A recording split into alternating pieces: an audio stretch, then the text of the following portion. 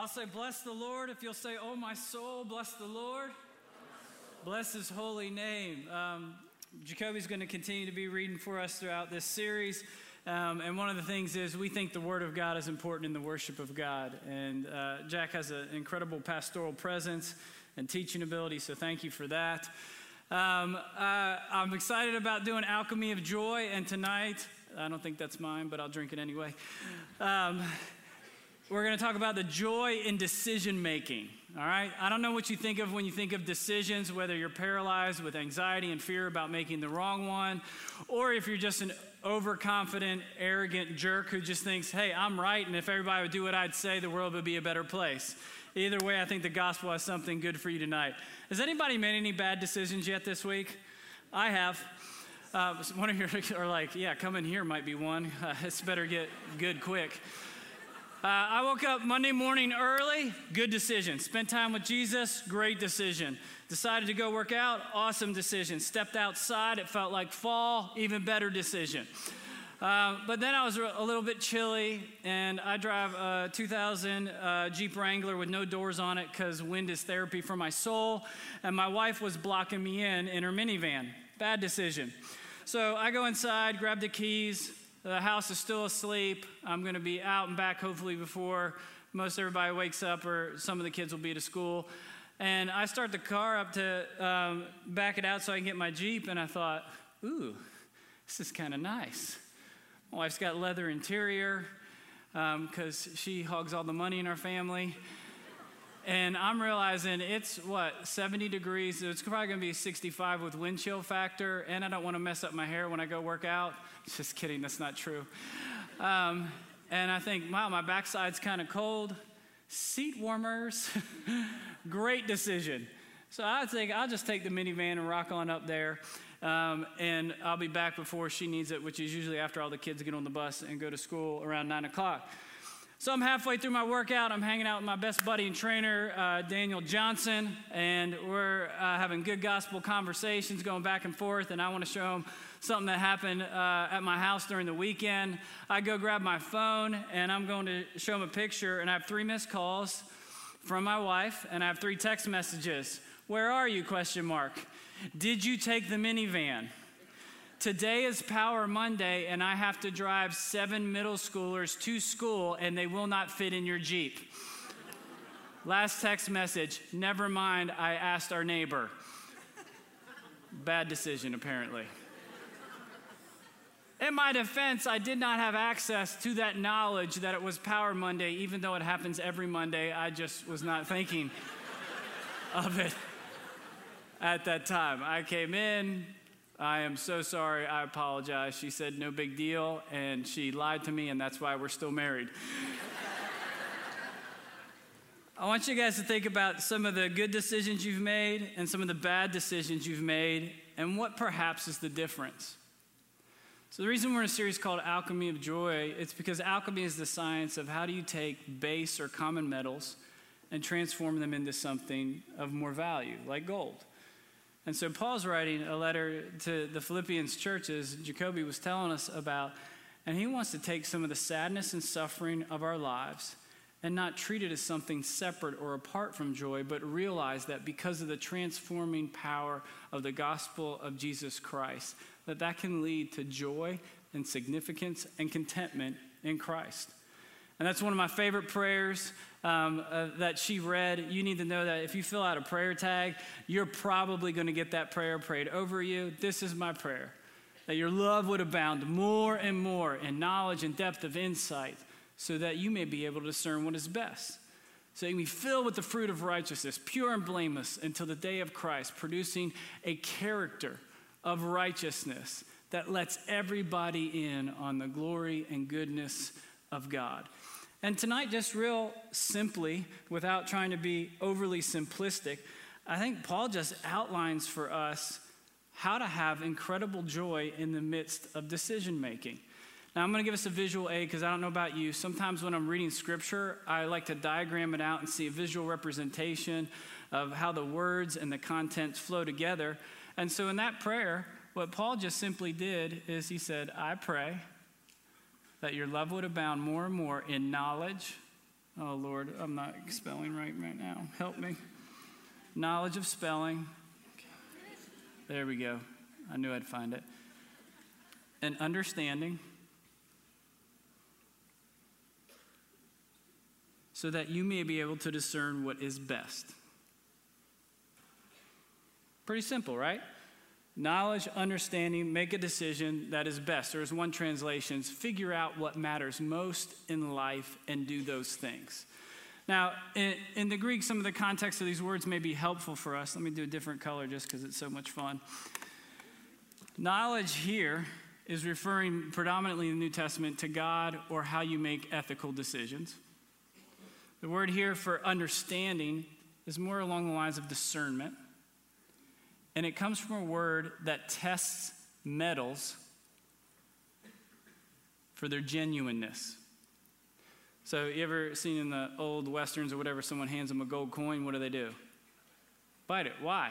Because they want to test to see if it's real gold or if it's actually been, leaded down and it's inferior quality. So that's understanding. What I just received, I need to test to make sure that this is actually what it says it is. And then best is an incredible word where it's literally talking about carrying the weight. Based off what I know and understand, can I make a decision that will carry the weight of what matters most in life? So here's where you and I get into trouble. Or I'll go first. How about just me? I think a lot of times when we make decisions, one, we really don't have any intentional gospel-led process that leads our decisions. Oftentimes, again, you and I were either paralyzed with fear and anxiety or false narratives or woundedness that somehow sabotages even our best efforts. Have you ever looked back over your life and went, why do I keep making that relationship decision? Wow, why do I continue to make bad financial decisions? Why does it seem that there's a continuing pattern in my life?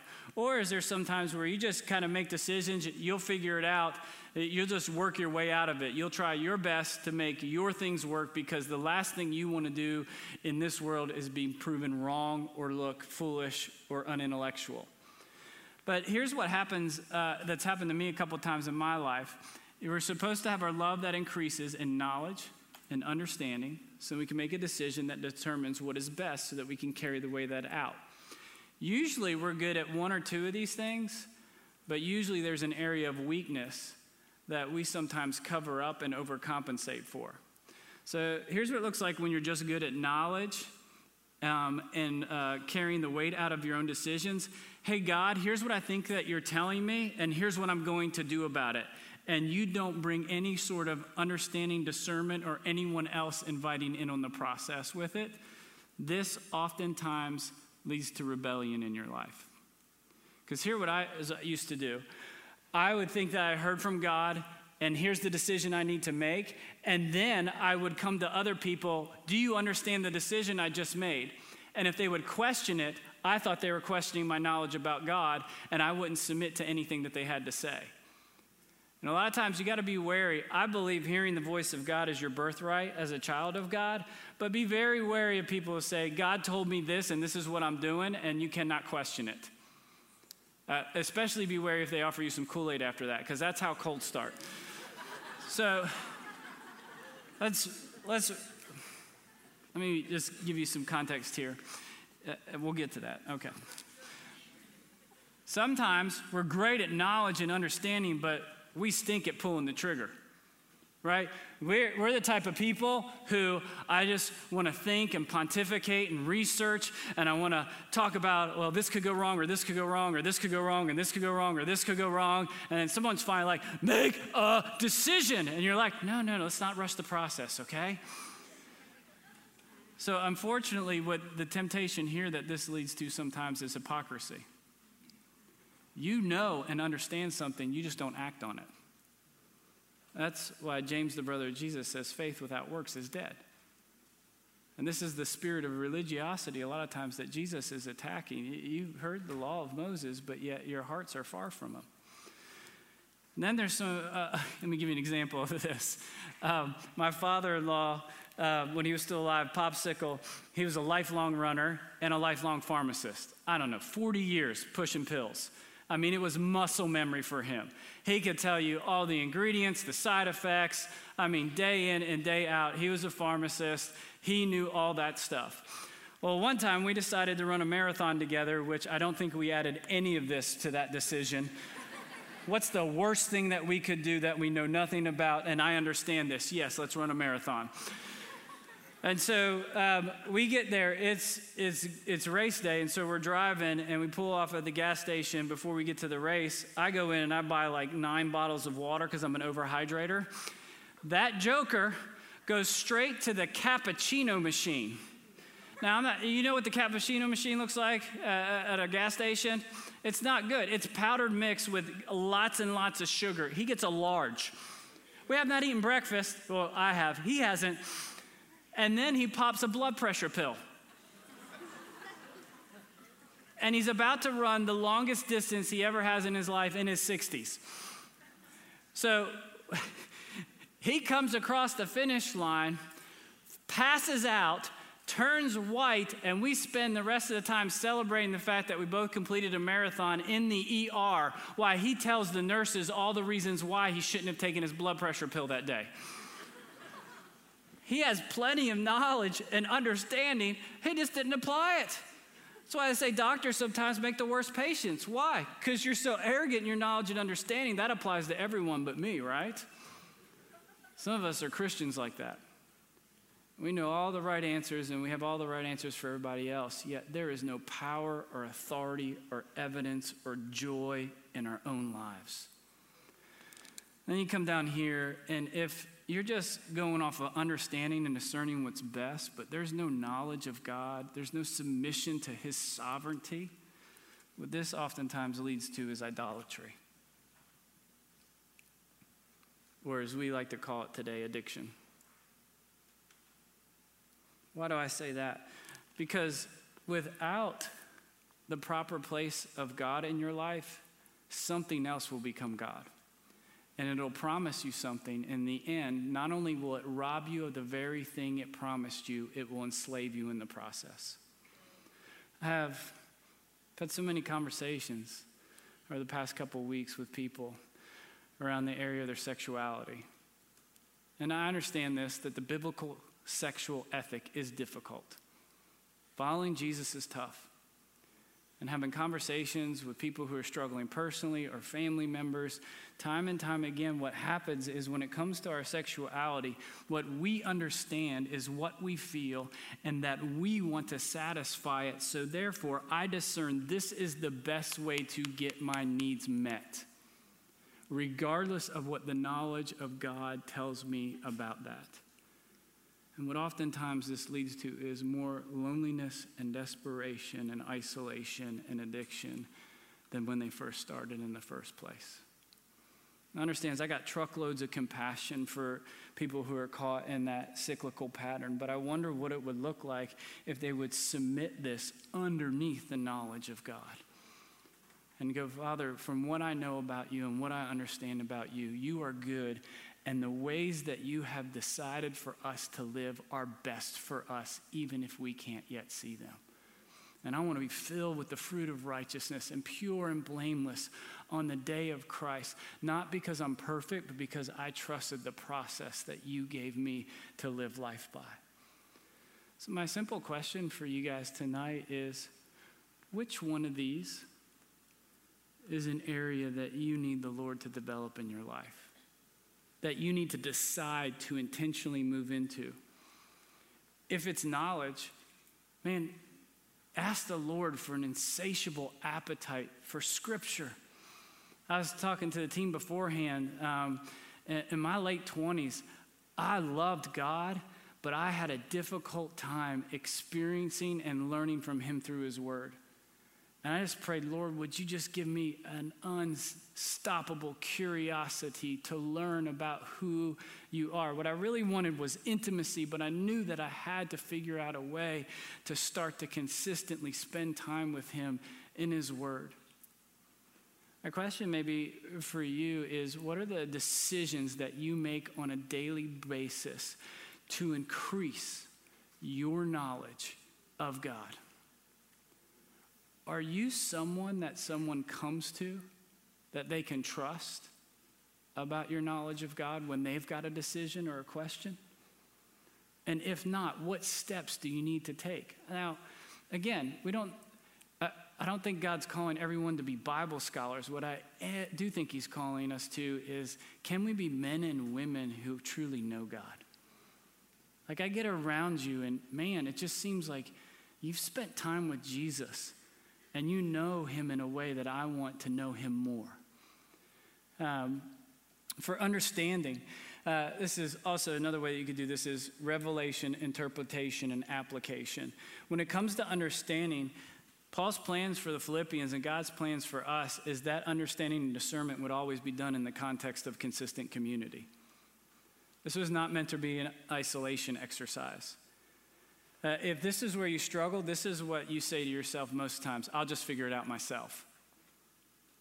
But what does it look like to have men and women that you consistently surround yourself, that hear God's story and hear your story and help give you appropriate insight and discernment into how God might want to interpret his word and his will in your life in any particular circumstance? This is incredible for me because the more I get around a small group of people and we choose to invite the Holy Spirit, I guarantee you he will begin to reveal truth. And then discerning what is best, carrying the weight. Sometimes we just need to figure out a system where we have encouragement and accountability to actually do the things that God has told us to do. So I love our Bible reading groups. One of the questions is I will statements for the next week. And you've heard me say this 100 times, and I'll say it 100 more. If you're not in consistent gospel community, please do so. It doesn't have to be with us, but please make a decision to make sure that one of the rocks in the river of your life is, I will surround myself with the people of God so that I can hear their life and they can hear my life, and we can keep each other accountable and encouraged to step out and live the life God is calling us to do. Some of us just think we need more knowledge and understanding, and perhaps what God is saying is, I'm actually waiting for you to do the last thing that I told you to do. So that's an area. Now, here's what you're going to need if you've identified the area that you struggle with. I just want to see if I can get a new color in. I don't know. No, I think I'm out. If knowledge is what you struggle with, ask for humility. Just humble yourself. Cry out to God. I want to learn more and know more about you. Access resources and people that'll give you an incredible desire to go, oh, that's who you are. Well, what about this, and this? And find ways and resources and people and make patterns and intentional space in your life for this to happen. This doesn't happen by accident, by the way. It has to start with a commitment. If it's understanding, I think what you really need here is surrender. Because what that will attack the heart of is our narcissistic and individualistic society, which just goes, I decide what's best for me, and I make it happen. That's great for the American dream. I just think it's counterintuitive to the kingdom of God. And then for best, I think what you need here is faith. Why do I say faith? I think that's the courage to actually do what you know to be true and have understood to apply in your life. This is Peter, right? He's actually, what he knows about God when he's in the boat in the storm and sees Jesus Christ say, I am the revealed name of God walking on the water. In that moment, he understands that if God is Jesus and he can do it and I'm following him, perhaps I can do it too. And he steps out and he begins to carry the weight and the courage of his decision. But then he looks at the wind and the waves and he can no longer bear the weight of the decision of faith to step out. And what does Jesus say to him when he gets him back into the boat? Oh, you have little faith. There's so much more to be had in this life if you will step out in faith and watch my gravity put steps right in front of you. So which one do you think that you need? And that's as simple as I can make it. I would love for us to rediscover the joy of the process of making decisions with God and with community. And here's the deal, men and women. Obedience is your responsibility. The results are God's responsibility. Isn't that freeing? Now, what is the one thing that I left out that totally misinterprets the text that we read tonight? All of this was based on the fact that your love would abound more and more in knowledge and depth of insight so that you may be able to discern what is best or what matters most in life. For Paul, elsewhere, he's going to say sometimes love surpasses knowledge. And it is possible, men and women, for you to do all of these things to perfection and have not love, and then you have religion. You're so proud that you're perfect, but you'd rather be right than good.